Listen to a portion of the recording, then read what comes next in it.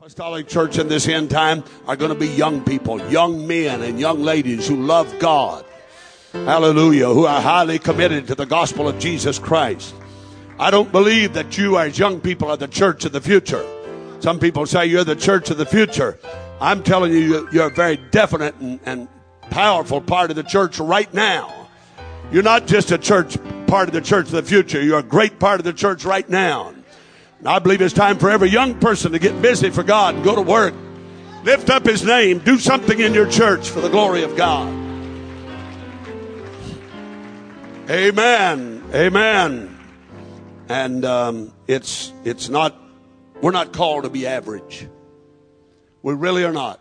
If you're baptized in Jesus' name, filled with the Holy Ghost, love God, understand who Jesus is, and you're living a Christian life, you're not called to be average. Somebody wrote, I don't know who it was, and said average is what the failures claim to be when their family and friends ask them why they're not successful. Average is the top of the bottom, the best of the worst, the bottom of the top, and the worst of the best. Which one of these are you? Average means run-of-the-mill, mediocre, insignificant, and also ran, a non-entity. Being average is the lazy person's cop-out. It's lacking the guts to take a stand in life. It's living by default. Being average is to take up space for no purpose. To take the trip through life but never to pay the fare. To return no interest on God's investment in you. Being average is to pass one's life away with time rather than to pass one's time away with life. It's to kill time rather than work it to death. To be average is to be forgotten once you leave this life. The successful are remembered for their contribution. The failures are remembered because they tried, but the average, the silent majority, is just simply forgotten. To be average is to commit the greatest crime that you can commit against yourself, against humanity, and against God.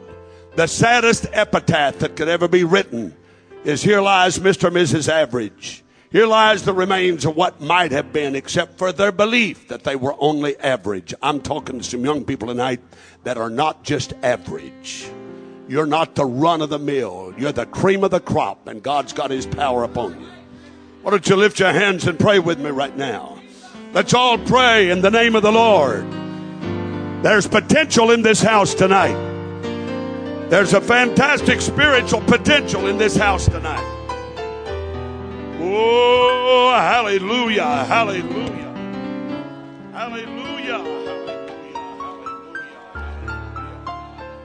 hallelujah, hallelujah, hallelujah. How many will pray with me one more time and say, God, I want to reach my fullest spiritual potential. I want to do everything that God wants me to do. I want to do everything He's called me to do, everything He's ordained me to do. Let's pray one more time. Oh God, my life is in your hands. Come on, pray with me. Lord, here I am. Take me and use me in Jesus' name. In Jesus' name. In Jesus' name. Praise God, praise God, praise God, praise God, praise God. Let's turn to Luke chapter 5 and verse number 1. Luke chapter 5 and verse number 1. Thank you, Brother Calhoun, for leading a good service. Great man of God. I have a lot of respect for Brother Calhoun. He's preached in our church. He's a wonderful, wonderful man of God. I love and appreciate this good man and all of you. God bless you. Luke 5 and verse 1. And it came to pass that as the people pressed upon him to hear the word of God, he stood by the lake of Gennesaret. Saw two ships standing by the lake, but the fishermen were gone out of them and were washing their nets. And he entered into one of the ships, which was Simon's, and prayed him that he would thrust out a little from the land. And he sat down and taught the people out of the ship. When he had left speaking, he said unto Simon, launch out into the deep and let down your nets for a draught. And Simon answering said unto him, Master, we have toiled all the night and have taken nothing. Nevertheless, at thy word I will let down the net. Simon was just talking and giving all of the excuses. And all at once he realizes who he's talking to. And he stops and he says, but nevertheless. I'm glad he put that in there. He's given all the reasons he can't do it. But nevertheless, at your word. Verse 6, and when they had this done, they enclosed great multitude of fishes, and their net brake, and they beckoned the partners which were in the other ships, that they should come and help them. And they came and filled both the ships, so that they began to sink. When Simon Peter saw it, he fell down at Jesus' knees, saying, Depart from me, for I'm a sinful man, O Lord. For he was astonished all that were with him at the draught of the fishes which they had taken. And so was also James and John, the sons of Zebedee, which were partners with Simon. And Jesus said unto Simon, fear not, from henceforth thou shalt catch men. Now, I've read the first 10 verses of Luke 5, and if I would have a text or a thought to leave with you, it would be from verse number 10. And Jesus said unto Simon, fear not, from henceforth thou shalt catch men. One version says, where he said from henceforth, it says from here forward. Another version says from here on. So with that in mind tonight, I'm going to take a text in the form of a question. What will you do with your from here on? What will you do with your from here on? We've all got one. What are you going to do with it? Brother Calhoun, would you pray? Jesus, I pray that you would anoint your messenger tonight as he preaches your word. Anoint our hearts to receive. And I pray, God, you would challenge us tonight to be something better for you. In Jesus' name we pray. Amen. Hallelujah. And everybody said amen. You may be seated and God bless you tonight. What will you do with your from here on? Every one of us in this building tonight has a from here on. For some of us, it could be short. For some of us, it could be longer. We all have in common that we have a from here on. Simon Peter, what Jesus is saying, don't worry about the past. Don't worry about from here back. Don't get hung up on from here back. But begin to set your vision and your desire from here on.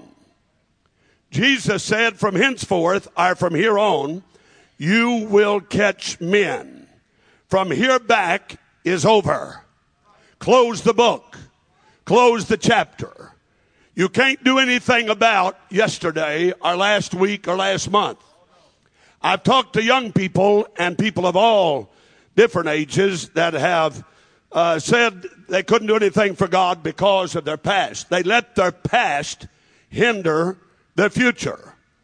But I'm here tonight to just give you a little simple message that your past is unalterable. Your past is unchangeable. There's not one thing you can do about your past. But Peter, I want you to quit looking at the past. I want you to quit thinking about the past. I want you to quit pondering over the past. I want you to stop lamenting the past. And I want you to look at what you can do and what you can be from here on. That's the challenge that God's given to this church tonight. What will we do with our from here on? So I'd like to ask that in the form of a pointed question personally to every young person specifically in this building tonight. What will you do with from this moment on this Friday night at 8:20 p.m. Central Standard Time?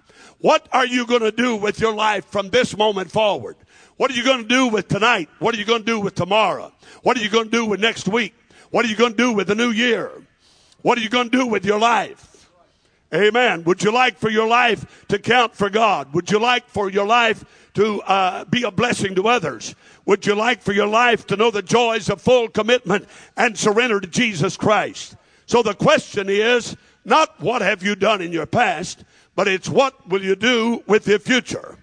Now there's some types of people that I believe that limit their from here on.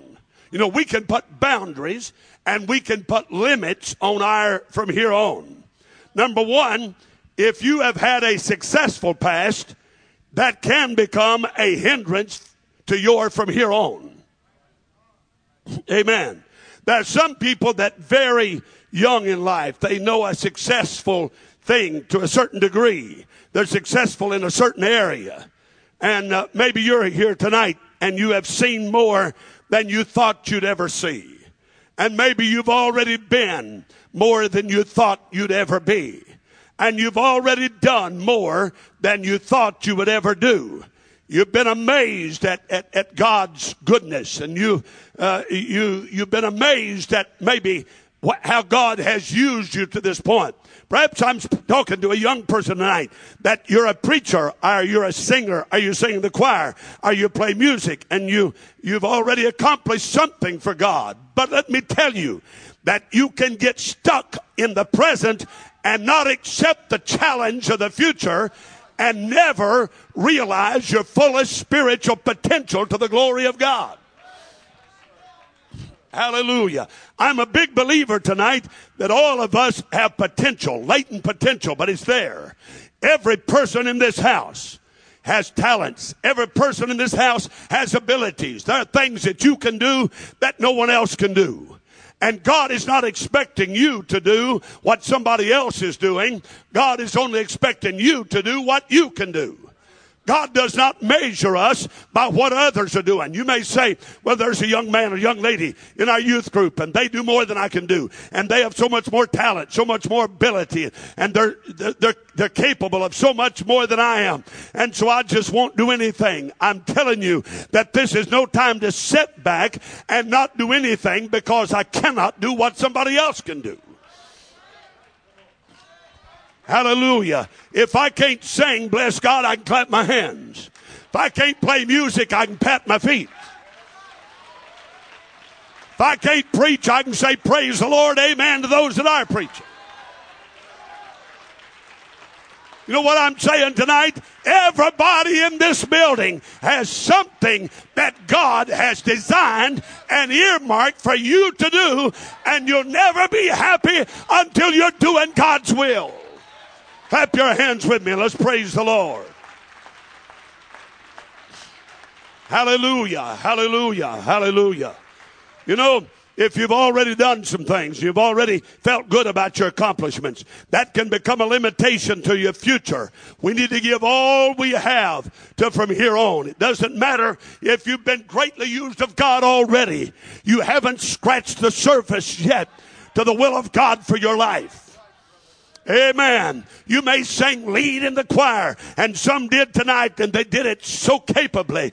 But I'm telling you that I wouldn't stop there and say, you know what? I sung at the youth convention in Fort Worth, and so now it's like it's all over. I've accomplished. I've arrived. But I'm telling you that tonight God wants to put a challenge deep in the heart of every young man and young lady that says, I may have already sung my song, but I've got another song to sing. I may have given my testimony, but I've got another testimony to give. I may have already preached my first sermon, but praise God, by His help, I haven't preached my last sermon. There's still something for me to do, and I want to be involved. Praise God, praise God. You may be seated. It'd be great if everybody played music and sang like Sister Aretha Jones. Boy, I'm telling you, that'd be something, wouldn't it? That would be amazing. But I'm going to tell you, and I've been to quite a few churches, you don't find very many Sister Jones when it comes to how well she can sing and play music, lead a choir. But you know what? It's no time for any young person or any young lady to sit back and say, well, I can't be like Sister Jones, so I won't do anything. Amen. I've come to give you a challenge tonight. I've come to say you can do everything that God wants you to do. Praise God, praise God. I think it's time for the apostolic church to rise up in the power of the Spirit and the energy of the Holy Ghost and say, bless God, I'm going to sing, I'm going to testify, I'm going to shout, I'm going to worship, I'm going to clap my hands, I'm going to stomp my feet, I'm going to run the aisles, I'm going to talk in tongues, I'm going to do God's will. I'm not going to stop, I'm not going to quit, I'm not going to back down, I'm not going to let up, I'm not going to shut up, but I'm going to stand up and do God's will. Woo. Somebody clap your hands with me and praise the Lord.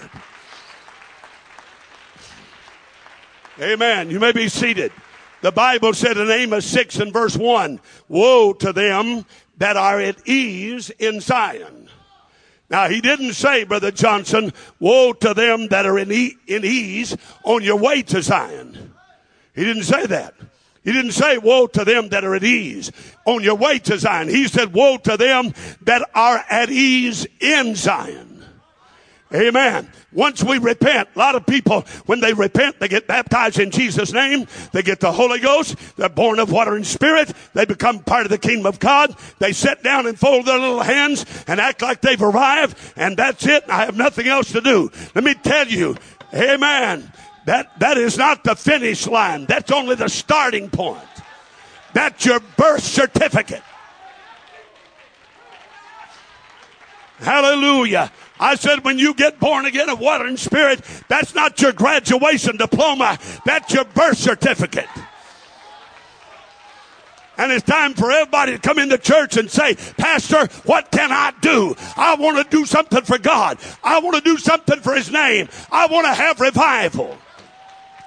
I don't want to just see a revival. I want to experience revival. I want to have a revival. I want to be a revival. Woo. Somebody shout hallelujah. Maybe seated. Brother Soundman, don't turn them up out here, but turn me up just a little up here in my monitors, and I'd appreciate that so very much. Now, some of us have struggled, and we've won, but you got to be careful about becoming at ease in Zion. Maybe you've really struggled. You've really gone through a real struggling time in your life, and you finally cleared your way out on the other side of the struggle. It's very easy at that point to sit down and take it easy. That can happen to preachers. That can happen to saints. I've seen preachers build a pretty good church, and once they had a pretty good church, they sat down and acted as though they had it made. I'm going to tell you, brother pastor, there's no such thing as having it made in the ministry. Hallelujah, hallelujah. As long as you're able to pastor, get in that pulpit and preach the word of God. Be faithful to the word of God. Be instant in season and out of season, and reprove and rebuke and exhort with all long suffering and doctrine. Praise God. The gospel has got to be preached. Hallelujah. And if I've got a pretty fair little church, that's all right. But brother, there's another soul to be won. There's another soul to reach. There's another message to preach. There's another song to sing. There's another shout to give. Anybody want to shout amen with me? Hallelujah, hallelujah, hallelujah. You know, the first time you ever see the Rocky Mountains, and boy, they're beautiful. Brother Johnson knows what it's like. The first time you ever see the Rocky Mountains, you enjoyed them for what they are. The first time you ever saw it. But the next time you saw them, you enjoyed them for what you are. It's the way you look at it. The first time you enjoyed it because of what they are. But after that, you enjoy it because of what you are. When I first got the Holy Ghost, I enjoyed it because it was the greatest thing that ever happened in my life. But I'm going to tell you that no one is ever called of God just to get set down in a church and become complacent, contented, and self-satisfied. Praise God. I remember as a home missionary, Brother Engie, the first church we ever started, when we had just 2 or 3, and then 4, and then 5. And then I put up signs, 25, and we reached 25. And then I put a sign up, 50, and we reached 50. And then I put a sign up, Brother Calhoun, 75. We reached 75. And then 100. Amen. I had one gentleman to come to me and said, when are you going to stop pushing us? When are you going to stop pushing us to go to the prayer room? When are you going to stop pushing us to pray more? When are you going to stop pushing us to win souls? I said, brother, that day will never come. Hallelujah. This is no time to slack off. I quit. Hallelujah. Hallelujah. As long as there's one lost young person in your city, as long as there's one lost young person in your school, as long as there's one lost young person in your neighborhood, it's time to do your best and be your best and give your best. Hallelujah, hallelujah.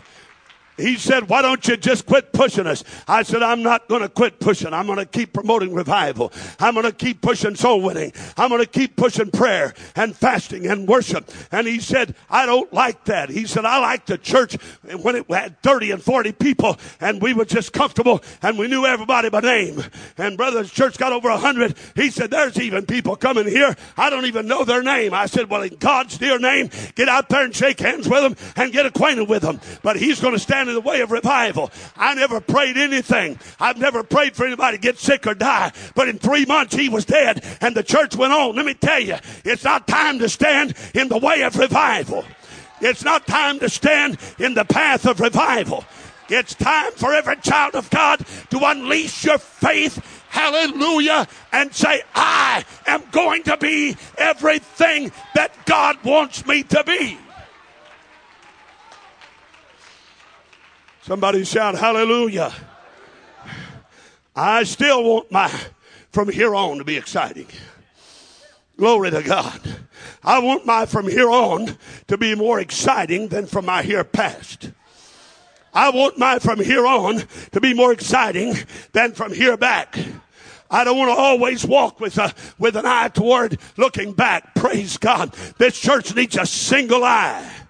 This, Paul said, and I read it today, this one thing I do. He didn't say these 10 things I dabble in. He said this one thing I do. Hallelujah. I'm forgetting those things behind and I'm pressing toward the mark for the prize of the high calling of God, which is in Christ Jesus. Paul said, not that I've already attained. I haven't reached it yet. I'm not there yet. I haven't arrived yet, but I'm pressing on the upward way. New heights I'm gaining every day. Still praying as I'm homeward bound. Lord, plant my feet on higher ground. Hallelujah. Anybody feel it tonight? Lord, lift me up and let me stand by faith on heaven's tableland. A higher plane than I've found. Lord, plant my feet on higher ground. Woo! If you've already shouted, why don't you shout some more? If you've already leaped for joy, why don't you leap again? If you've already danced in the Spirit, why don't you dance again? From here on, it's going to be better. It's going to be greater. Come on, Simon. You're here on. It's going to be better.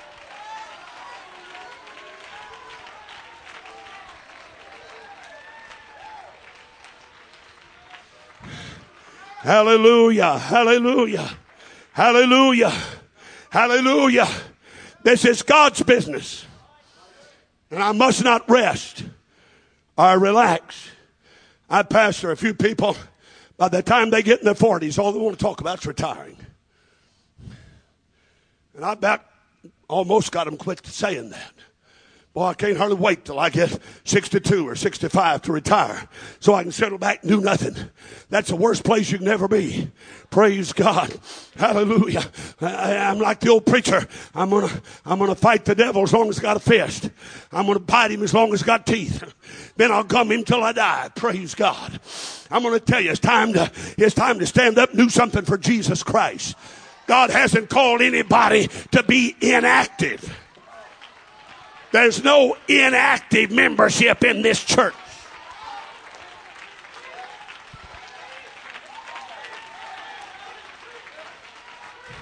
All God's got is an active membership. I know we get older. I know we can't do as much. I understand all of that. But praise God, if you can raise your hand to it. I was in a church here a while back, and there was a man in a wheelchair, Brother Townley, and folks got to run in the aisles. He couldn't step on his feet. He couldn't walk. But he got that wheelchair, and around he went. I mean, he made 2 or 3 circles around the church. Praise God. If you can't run, then get your wheelchair. But do something for God. Do something for God. Hallelujah. Hallelujah. Step out into the arena of action and activity and say, by God's help and by God's power and by God's grace, I'm going to do what I can do. Hallelujah. There are more goals to reach, Pastor. There are more battles to win, soldier. There are more books to write, author. There are more scenes to paint, artist. There are more miracles to happen, Elisha. Glory to God. There's more churches to start, Paul. There's more victories to win, Joshua. There's more buildings to build, builder. There's more revivals to preach, Jonah. There's more fire to fall, Elijah. Get back in the arena. Oh, hallelujah, hallelujah. I feel like shouting tonight. Our past has been great. Thank God for our past. Thank God for our heritage. Thank God for every truth we have. We don't have one truth we need to shed or get rid of. We don't have one truth we need to drop off.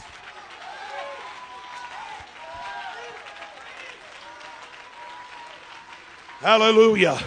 Hallelujah. Some people say, you may be seated. Some people say, if we're going to reach this generation, we need to quit preaching this and quit preaching that. I'm going to tell you, there's some truth that's made this church great. We don't have one truth. We need to stop preaching and teaching and loving and living. Hallelujah. The truth of Jesus' name baptism needs to be preached more than ever before. The truth of the Holy Ghost speaking in tongues. The truth of the mighty God in Christ. The truth of separation from the world. Praise God. It needs to be shouted from the housetop. It needs to be preached. Somebody ought to shout it. Somebody ought to declare it. Hallelujah. Hallelujah. Our future is better from here on than it's been in the past. We're not going to become a has-been church. We're not going to become a used-to-be church. We're not going to let it be said of us, they used to preach baptism for the remission of sins, but they don't preach it anymore. They used to preach the Holy Ghost as the birth of the Spirit, but now it's just a little shallow, light experience. They used to preach certain things, but they've stopped preaching it. Let me tell you, every truth that's made this church what it is has got to be preached. Hear me. It's got to be preached.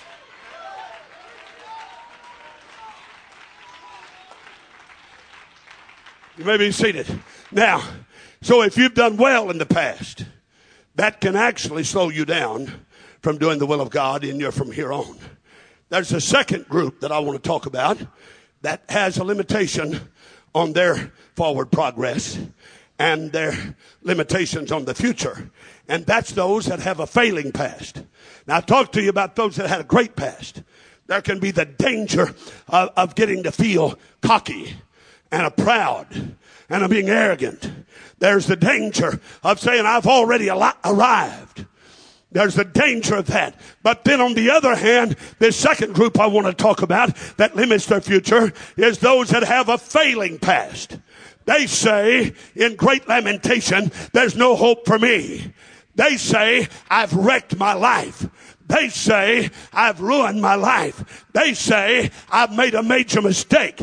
They say, God can't use me anymore. I'm not here to glorify sin. I'm here to preach against sin. But I am here to tell you tonight that we've got a wonderful God that's got a heart full of mercy.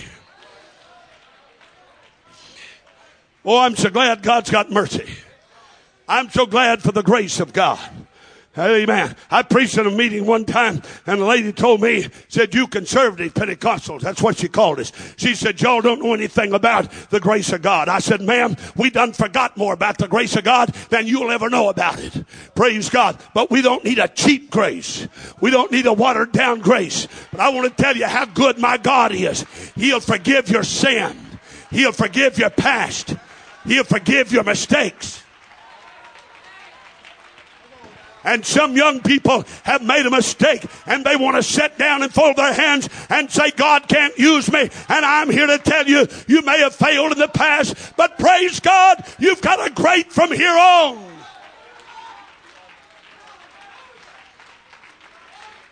Hallelujah. Somebody shout hallelujah. You may be seated. You may have messed up. And I'm not here to glorify that, but God can use you in the future.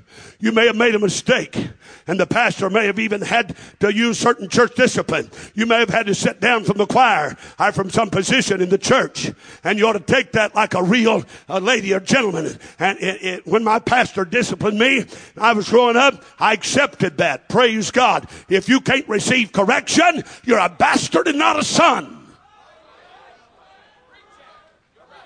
All right, somebody want to say amen? That's what Paul said in Hebrews. If we can't receive discipline, correction, then we're not really children of God. Every child of God that's truly a child of God, he corrects them at times. He disciplines them at times. And when God disciplines me, I don't want to sit in the corner and feel sorry for myself and suck my thumb, hallelujah, and have a pity party. I want to say thank you, preacher. Thank you, man of God, for loving me enough and caring for me enough to discipline me. And I'll come out of this a better person, a stronger person. And I will be used of God from here on. Hallelujah. Hallelujah. There's not one person in this building that God cannot use in some capacity. You may never stand in the pulpit to preach, but there's a place of service and servitude for you in the kingdom of God. And you say, but Brother Godair, there's things that I've done that may keep me from being used of God. When you fall on the altar, you fall on the mercy of God. You fall on the goodness of God. And you pray from your heart and repent from your heart. Brother, let me tell you, there's a God that's got a whole lot more mercy than you and I even realize tonight. He's a merciful God. I'm not going to ask you to raise your hand, but how many of you have ever messed up? How many has ever said something you shouldn't have said? How many has ever done something you shouldn't have done? How many has ever showed a spirit that you look back and say, I shouldn't have done that. I shouldn't have had that attitude. All of us fit in there somewhere. But what I'm trying to tell you tonight, where there's an altar, where there's a place of prayer, where there's a place of repentance, then God will pick us up where we are and say, I can still use you. Hallelujah, hallelujah. You say, I can't be a preacher. How about driving a bus? How about being a bus captain? How about knocking on doors? How about teaching a Sunday school class? How about going to a jail? How about going to a prison? How about going to a rest home? How about teaching a home Bible study? Is anybody listening tonight? How about passing out a church card? How about inviting somebody to your church? How about getting excited about Jesus? How about getting excited about soul winning? How about getting excited about doing something for God? Amen. You say, well, God, you say, God can't use me. I may have told this in a meeting where I've been with some of you. I'll tell it again. And I'll just tell it very briefly that a few years ago, Brother Ken Bowe came by our church and he talked to us about church cards, which we'd always done. Now then, the last 6 years, we passed out over 750,000 church cards. That's from our secretary. I was thinking it was 500,000 to 600,000. I had her look back on the books the other day, and she said, Pastor, since Brother Bowe was here and challenged us to use church cards, 1 a day vitamins, pass out 1 card every day. 1 a day vitamin. 1 a day vitamins. We challenge our whole church to do it every week. We don't wait for them to pick up the cards. We pass them out every Tuesday night. We go right where you are. We buttonhole people. We want you to be a soul winner. Hallelujah. Let me tell you, young person, you can be a soul winner. This is youth conference. I said you can be a soul winner. Your youth group can double next year. I'm not a prophet, not the son of a prophet, but I'm here to tell you that your youth group can grow. It can increase. You can have the power of God. You can have God's anointing. You can reach the lost. Your altars can be filled. Your baptistry can be active.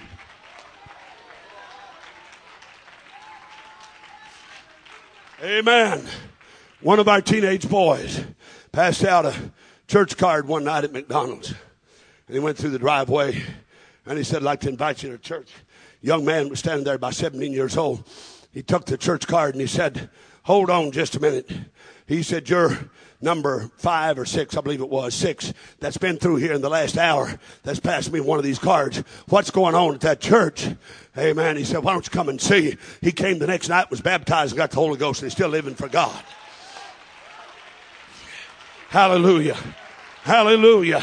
There was a lady that was going through the line at Walmart. Walmart, our favorite Pentecostal shopping headquarters. Walmart, praise God. Brother Bob McCool, West Memphis, Arkansas, said one time that it came a tornado over in West Memphis and blew the roof off of Walmart. and left 300 women homeless. Praise God. But he said, when I die, I want to get buried in the parking lot of Walmart. And that way my wife come by my grave every day. Praise God. Hallelujah. One of our ladies went into Walmart and she handed a lady a card, and there was a line of people behind her, and the lady stopped and started crying, tears literally flowing down her cheeks. And the saint in our church said, and she's a wonderful person, she's still there tonight, she said, I'm sorry if I offended you. She said, no ma'am, you didn't offend me, but and she reached over and picked them up. I've got 13 cards today from that church. What's going on over there? She said, I got to work this coming Sunday, but Sunday week I'll come. Sunday week she came. She got baptized. She got the Holy Ghost. Her 2 teenagers got baptized. They got the Holy Ghost. What are you going to do with your from here on? Amen. There's something everybody can do. I said there's something everybody can do. I said there's something everybody can do. Don't wait for the pastor to do it all. Don't wait for the preacher to do it all. Don't wait for the youth leader to do it all. We need total involvement. Total involvement from here on.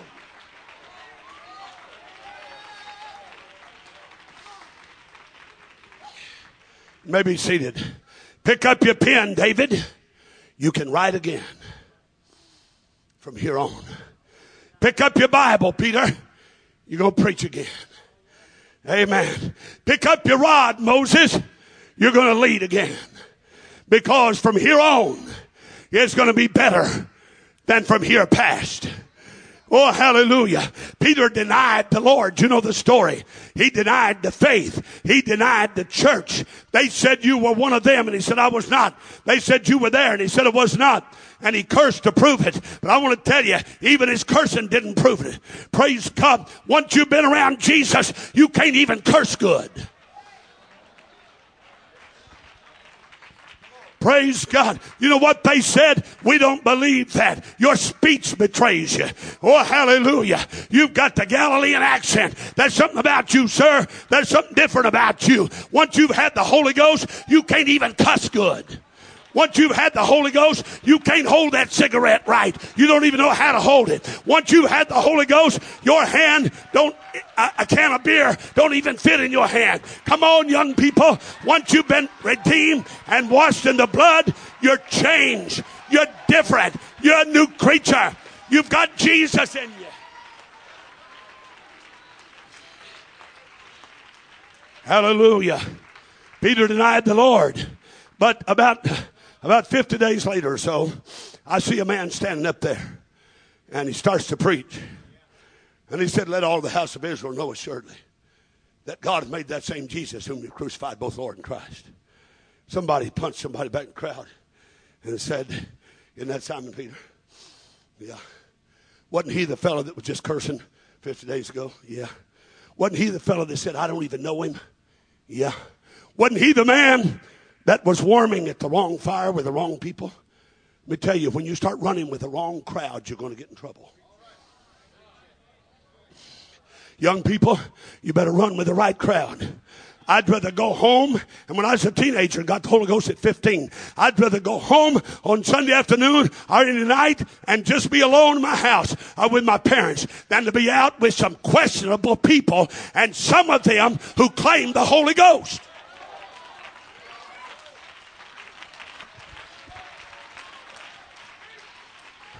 Are you listening tonight? Everybody that claims Holy Ghost is not a good influence. Everybody that claims Holy Ghost is not a good person to run with. Praise God. The people I'm going to associate with, I want to know, are they genuine? Are they sincere? Do they leave a Holy Ghost service and turn on rock music? If they are, I don't run with them. If they're gossiping about the pastor, I don't run with them. If they're putting down the standards of the church, I don't run with them. If they're tearing down the youth leader, I don't run with them. I want to run with the right crowd.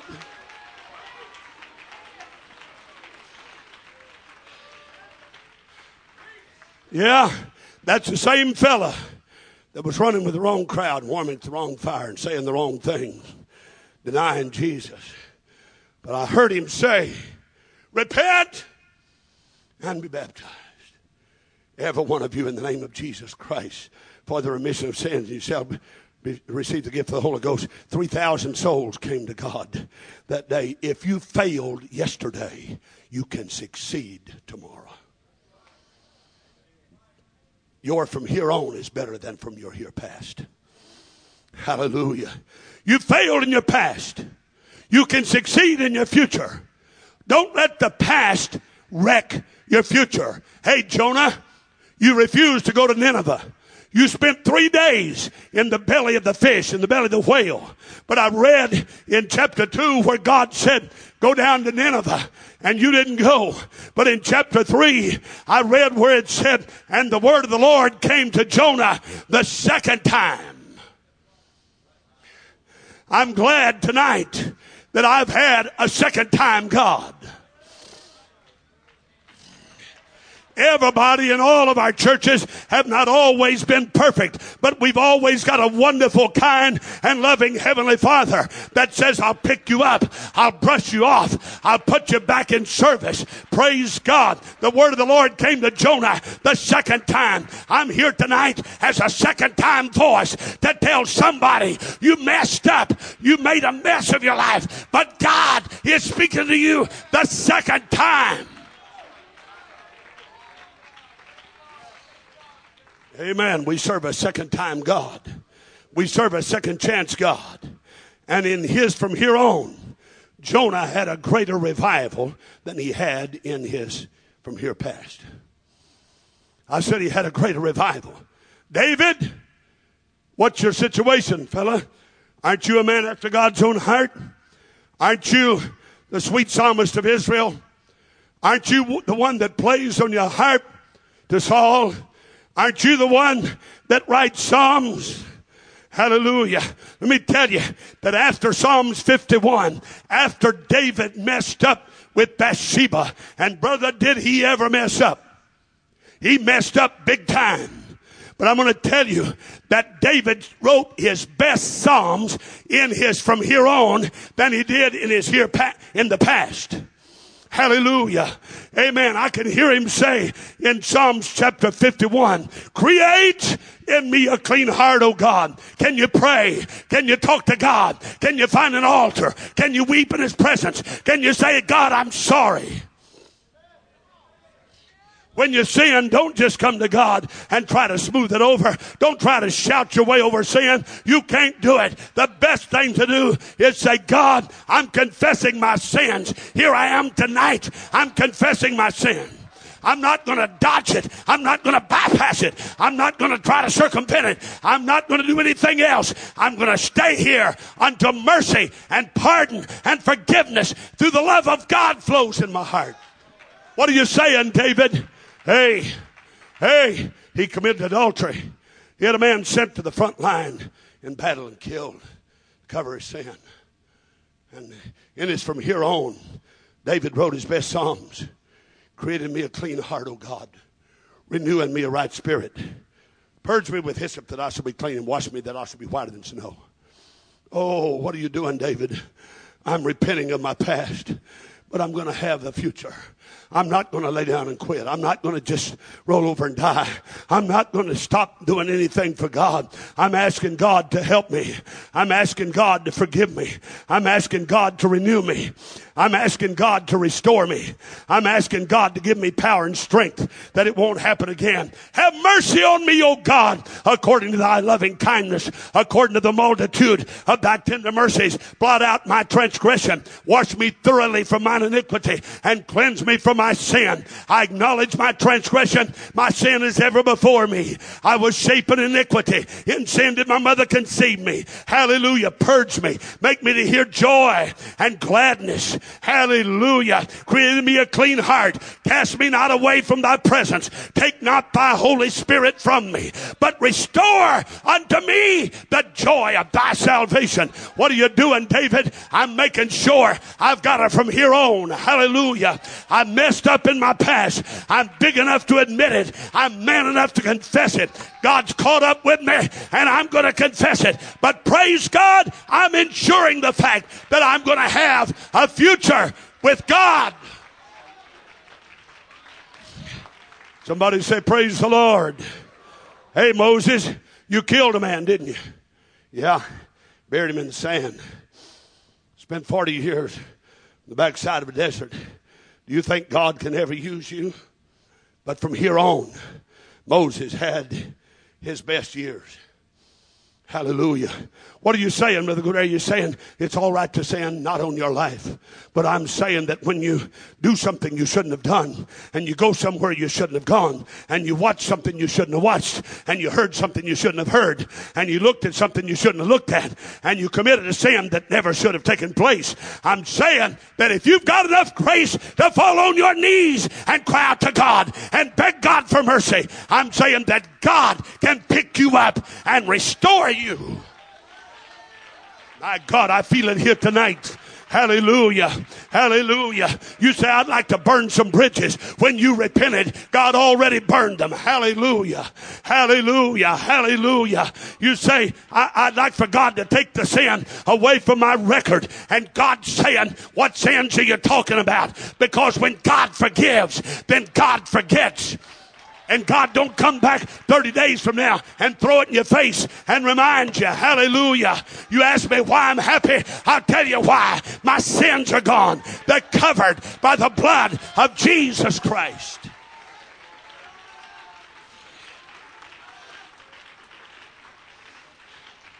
You know what? When you come to God in repentance, you're washed. You're sanctified.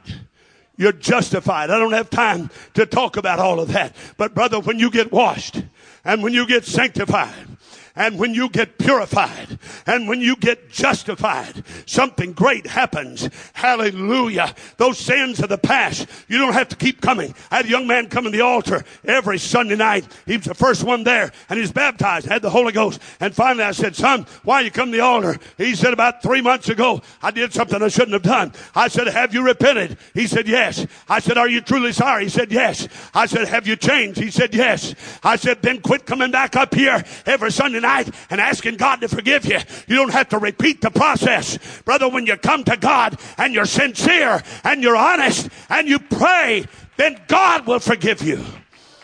Is adultery a sin? Yes, it is. But I've seen God forgive adultery. Is fornication a sin? Yes, it is. But I've seen God forgive fornication. But he don't forgive it while you stay in it. Hallelujah. Hallelujah. I'm going to talk plain right now, but not as plain as they do in the third grade. Third and fourth grade talks plainer than I'm fixing to talk right now. Now, I'm going to tell you, homosexuality is still a sin. Are you listening? I don't care what your teacher said or what your school said. It is a sin. It's not an alternate lifestyle. It is a sin.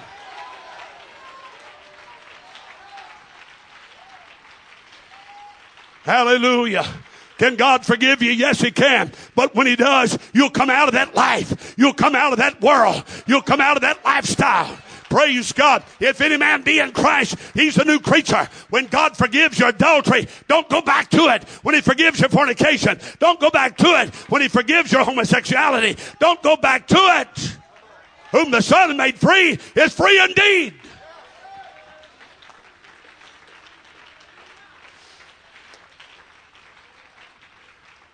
You may be seated. I preached one time in a certain state, somewhere between the North and South Pole. And it was in a certain city in that state. And I got there the first night. Asked me, Brother Pixler to preach 3 nights. I said, all right. So I preached first night. I had about 150 people there. A great crowd. Building seated about 500. Had a balcony. And nice. And I gave an altar call, and about 12, 15 people came to the altar. And I promise you that not one saint, young or old, got within 15 feet of those that were praying. They act like they had leprosy or something. They act like they was going to get contaminated with their sins. Where I came from, if somebody comes to the altar to pray, somebody ought to come pray with them. If a sinner has a penitent heart and comes to repent, somebody ought to pray with them. If a backslider wants to get right with God, the church ought not stand back and just eyeball them and look at them. Somebody needs to pray with them.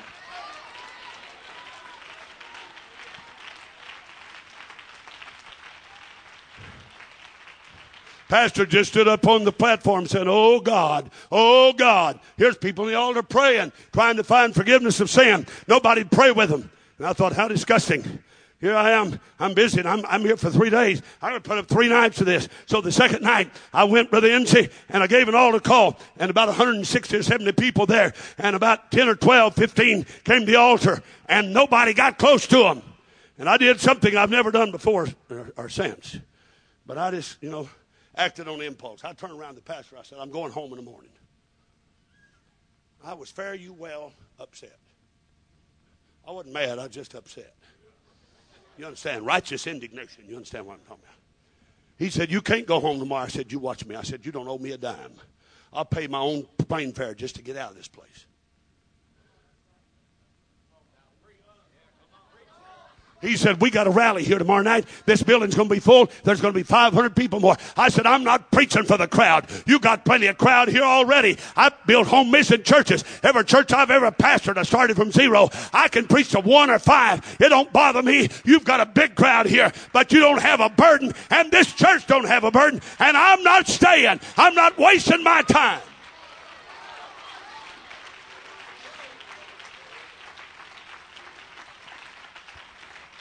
Hallelujah. Maybe he's seated. He said, would you go back to the office and talk to me? I said, yeah. We went back to the office. When we came out an hour and something later, everybody was gone. Boy, it didn't take people long to bail out of that church. I mean, they got out of there in 5 minutes. When we came out, there wasn't nobody there. But I got back in the altar and big tears started flowing down his cheeks. He said, you're right, Brother Godair. This church is full of sin. He said, I've got 5 couples on the platform right now that I know that's committing adultery. I said, well, why in God's name aren't you dealing with it? He said, I'm afraid to deal with it. I said, then you ought to let somebody else pastor this church.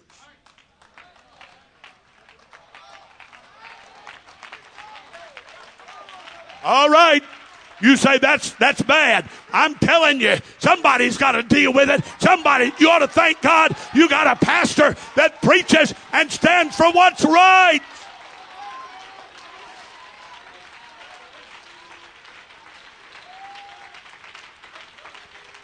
Hallelujah.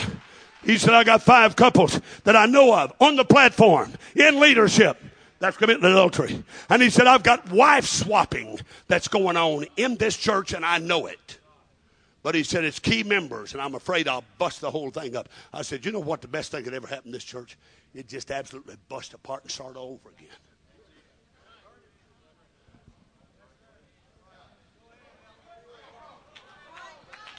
Now, I'm not preaching much like a youth convention right now, but I'm just kind of sidetracked here. I'm going to chase a rabbit here a little bit. Praise God. In Malden, Missouri, we got up to 90 one time. And to make a long story short, man caused us trouble. We went back to 20, and it hurts to have 20 when you've had 90. Been there and done that. Yeah. It hurts to go see 20 kids and all when you've been averaging 90. And one man looked at me and he said, this church is going to you're going to put a padlock on the door. He said, I'm leaving, and when I leave, you're going to put a padlock on the door. And I looked at him, and I didn't feel half as brave as I sounded. But I said, it's a good time for us to find out whether this church is mine or God's. I said, if it's my church, it needs to fold up. But I said, let me tell you something, sir. If it's God's church, your leaving won't stop it.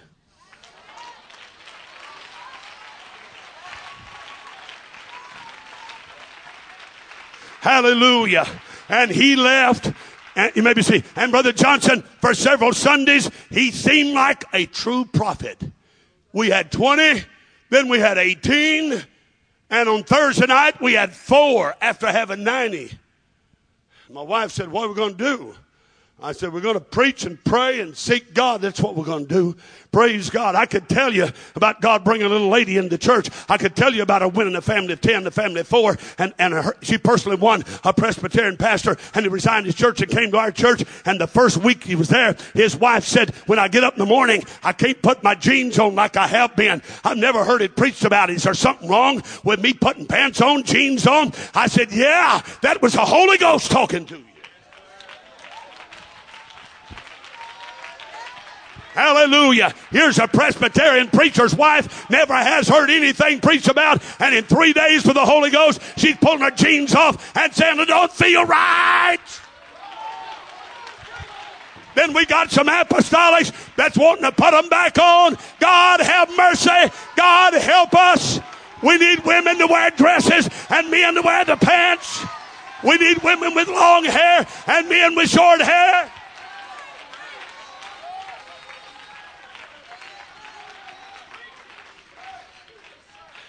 Hallelujah. Hallelujah. Hallelujah. Praise God. If a Presbyterian preacher's wife can get rid of her pantsuits, why can't people that's heard this 50 times or 100 times leave it alone? My God in heaven. We don't need the world. We don't need to look like the world. We don't need to act like the world. We don't need to smell like the world. We don't need to talk like the world. We're God's people. Young people, don't go back. Don't go back. Don't go back. I don't care what they do at the other church. Don't go back.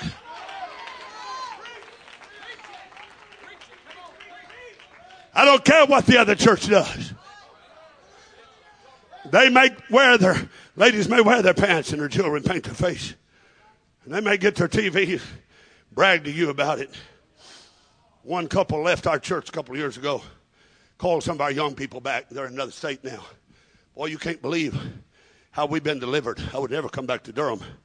Young man told me that at the retreat while Brother Pix was there. Called me aside, said, this young man called me. Said, I'd never come back to Durham. Said, we get to go to the big league ball games now, and we get to go to the football games, and we can get to have television. We never could do that in Durham. They could have done it in Durham. They just couldn't have been a part of our church and do it.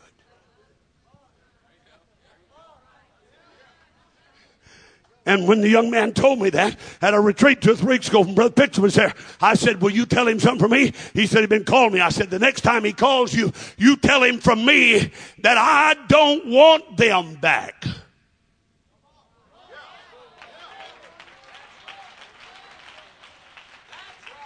You say, Brother Godair, you're being mean-spirited. You can call it what you want to, but I don't want that spirit in my church.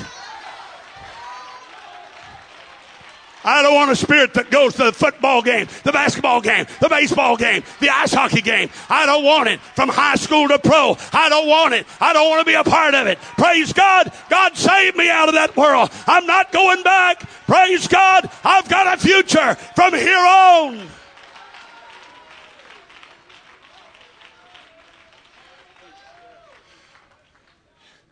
Now here's what I was going to talk about before I got sidetracked. That the third graders and fourth graders know more about than adults do. Young people in our churches, unmarried young people in our churches, some of them, a few of them, hopefully not many of them, are performing oral sex with their boyfriend or their girlfriend. And they say, I'm still a virgin. And I say,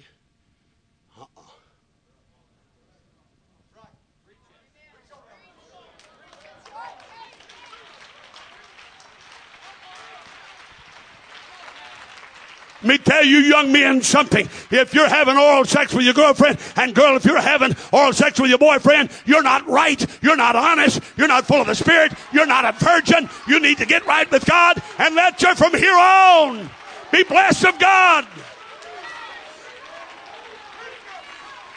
They say it's not fornication. I say it's a sin. I say it's a sin. Bless God, as long as I got a voice, I'm going to shout it. It's a sin. I don't care who does it.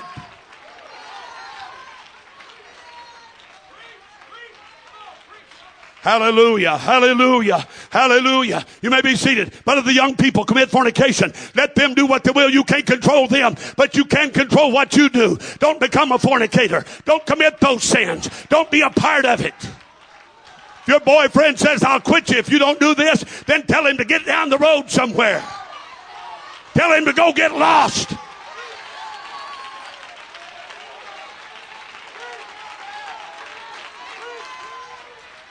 Hallelujah. You may be seated. When you go on a date, you ought to put the Bible between you and that boyfriend and dare him to climb over Matthew, Mark, Luke, and John to get to you.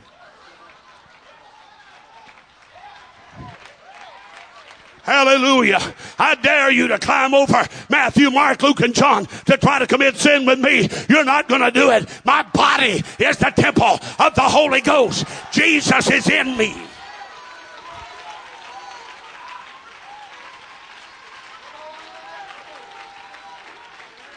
Hallelujah. Hallelujah. Somebody shout hallelujah. I got to quit. We got to lock in here. All of us young people got to lock in here tonight. I got to quit, but I feel the Holy Ghost here right now. Hallelujah. While you're locking in wherever, I'm going to be locked in my bedroom, go to sleep. But bless God, I feel like the Holy Ghost is talking to somebody tonight. And God's saying, I'll help you, I'll bless you, I'll forgive you, I'll wash you, I'll cleanse you, I'll give you a great from here on.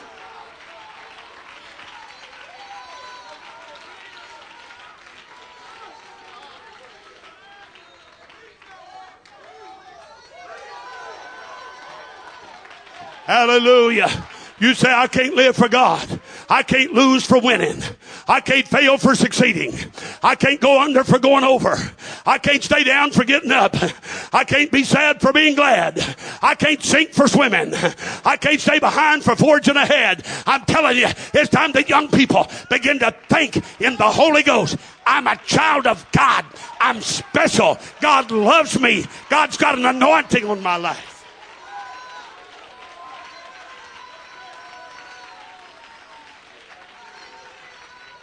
My Lord, hallelujah. Somebody ought to shout hallelujah. Somebody ought to shout hallelujah. Glory. We need to send hell a message tonight. We need to send the devil a message tonight. Get off of my back, devil. I'm tired of you riding my back. I'm tired of battling you every day of my life. I want victory. I want overcoming power. I want a fresh anointing. I want fresh oil. Hallelujah. I'm destined for victory. God's on my side.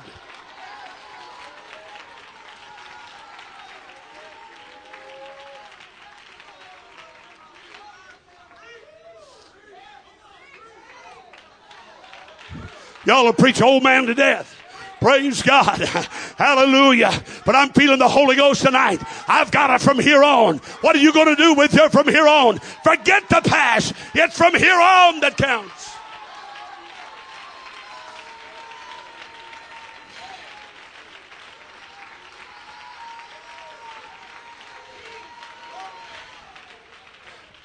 Maybe see, police officer pulled over a lady for speeding.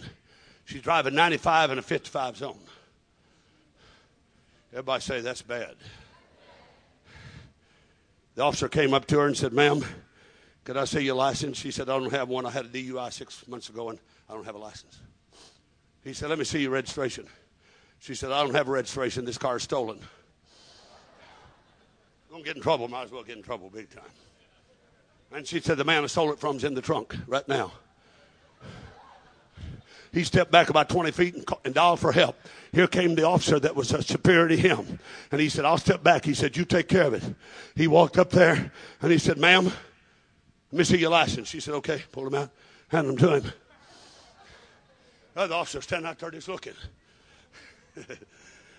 He said, let me see your registration. He said, sure, got it right here. Handed it to him. He said, you mean you got it? He said, let me see your trunk. She popped the button, opened the trunk, nothing but a spare tire there. He came back to her and he said, that other officer told me that you didn't have a license, that you didn't have a registration, and you had a man locked in the trunk. She said, yeah, and that liar probably told you I was speeding too, didn't he? If you're going to get out of something, you might as well just get out of it. Hallelujah, hallelujah. But I think it's time for the devil to say, devil, you've talked to me long enough. You've lied to me. You've deceived me. You pushed me down. But I'm not staying down. I'm getting up tonight. Oh, hallelujah, hallelujah. Sister Jones, if you'd come to the keyboard, everybody be seated for a moment and just start playing real softly. And like you said, somebody said today, what does it mean when the preacher says, and finally, it don't mean nothing? What does it mean when the pastor looks at his watch? It don't mean a thing. Glory to God.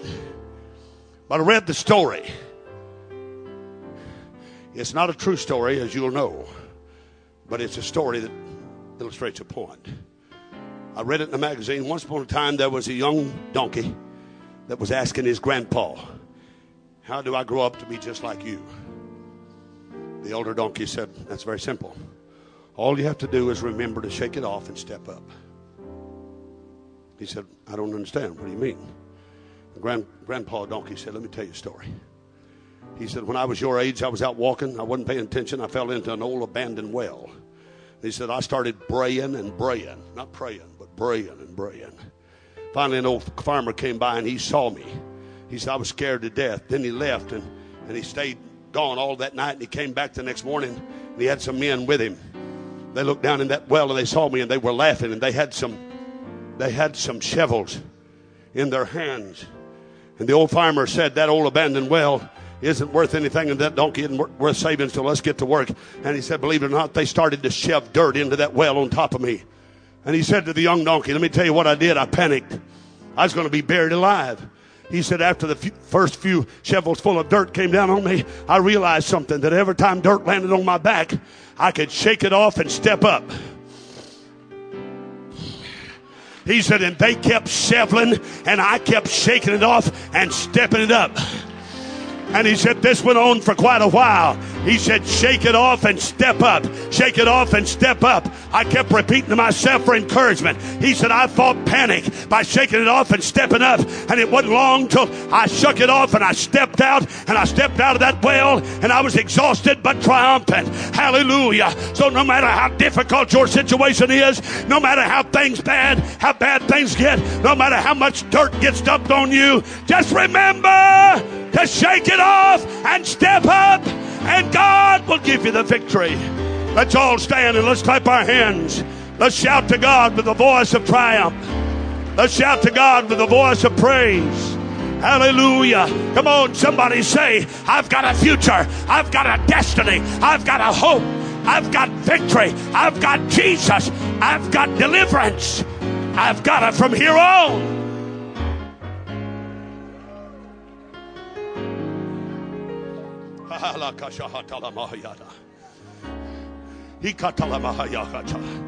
John Mark turned his back on Paul, wouldn't go on the missionary journey. Later on, he was used of God. And Paul writes to Timothy and said, bring Mark with me when you come. Hey, Mark, you kind of messed up, old boy, but I believe you've got it from here on. He took a pen and wrote a book. Paul was Saul of Tarsus. He murdered Christians. But in Acts 9, he met the Master. Then he started churches at Lystra and Iconium and Derbe and Philippi and Corinth and Thessalonica and Colossia. He preached from Europe to Rome. Hallelujah. Let me tell you, you've got to decide. I've got a future. Hallelujah. I've got a future. Hey, Jacob, you stole your birthright from Esau. You spent 20 years outside of God's will, but you need to come back to Bethel, Jacob. Come back to where you first met God. Am I preaching to some young person tonight that needs to come back to Bethel, back to that experience, that first Holy Ghost anointing when the sweetness of the Holy Spirit filled your life?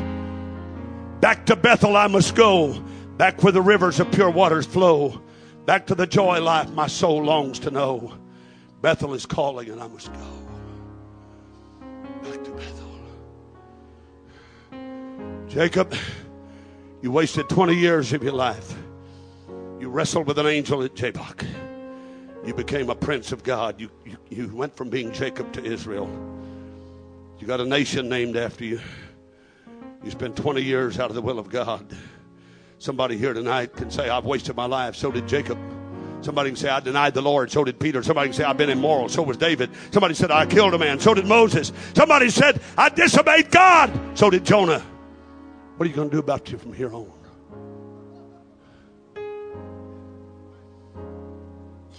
What are you going to do about you from here on? I feel a marvelous love of God in this place tonight. Could we with ink the ocean fill, and were the sky of parchment made, and every stalk on earth a quill, and every man a scribe betrayed? To write the love of God above would drain the ocean dry. Or could the whole contain the scroll, though stretched from sky to sky? You know who wrote that? That was written by a patient in an insane asylum. Somebody wrote a song about it, but it was first written by a deranged mind of a man in an insane institution. The love of God. Why did he love me so? Why would the Savior to Calvary go? Why would he love me so? Gomer, you got away from your husband. You sold your body. You've been a disgrace to your children, your husband. You're going to be sold as a slave, Gomer. Nobody wants you now. When the devil's through with you, he'll throw you away like an old dirty sock. But Hosea is there representing the love of God and saying, I'll take her. I'll take her. You know what, Gomer? You're going to have her from here on. Mary Magdalene, you had 7 devils, but you became one of the most faithful followers of Jesus. You've got it from here on. Matthew, you were a crooked tax collector, but life changed for you, sir. You've got it from here on now. Every time, Brother Calhoun, that I think about the mercy of God upon my life, it makes me want to bow in contrition and weeping. Oh God, you didn't have to love me. You didn't have to care for me. No one ever cared for me like Jesus. No one ever cared for me like him. No one else could take my sin and sorrow from me. Sister Jones, would you please sing that right now? I'm here to tell somebody that's down, you're out, you're discouraged. Somebody that the devil's made you think you're no good, you can't be used, you have no talent like others, you can't do what others can do. All you can do is sit on a church pew. You'll never be used of God. I'm here to tell you, you got it from here on. Peter, from henceforth thou shalt catch men. Somebody ought to come and pray with us tonight. Somebody ought to walk up to this altar. Get beneath the cross where red blood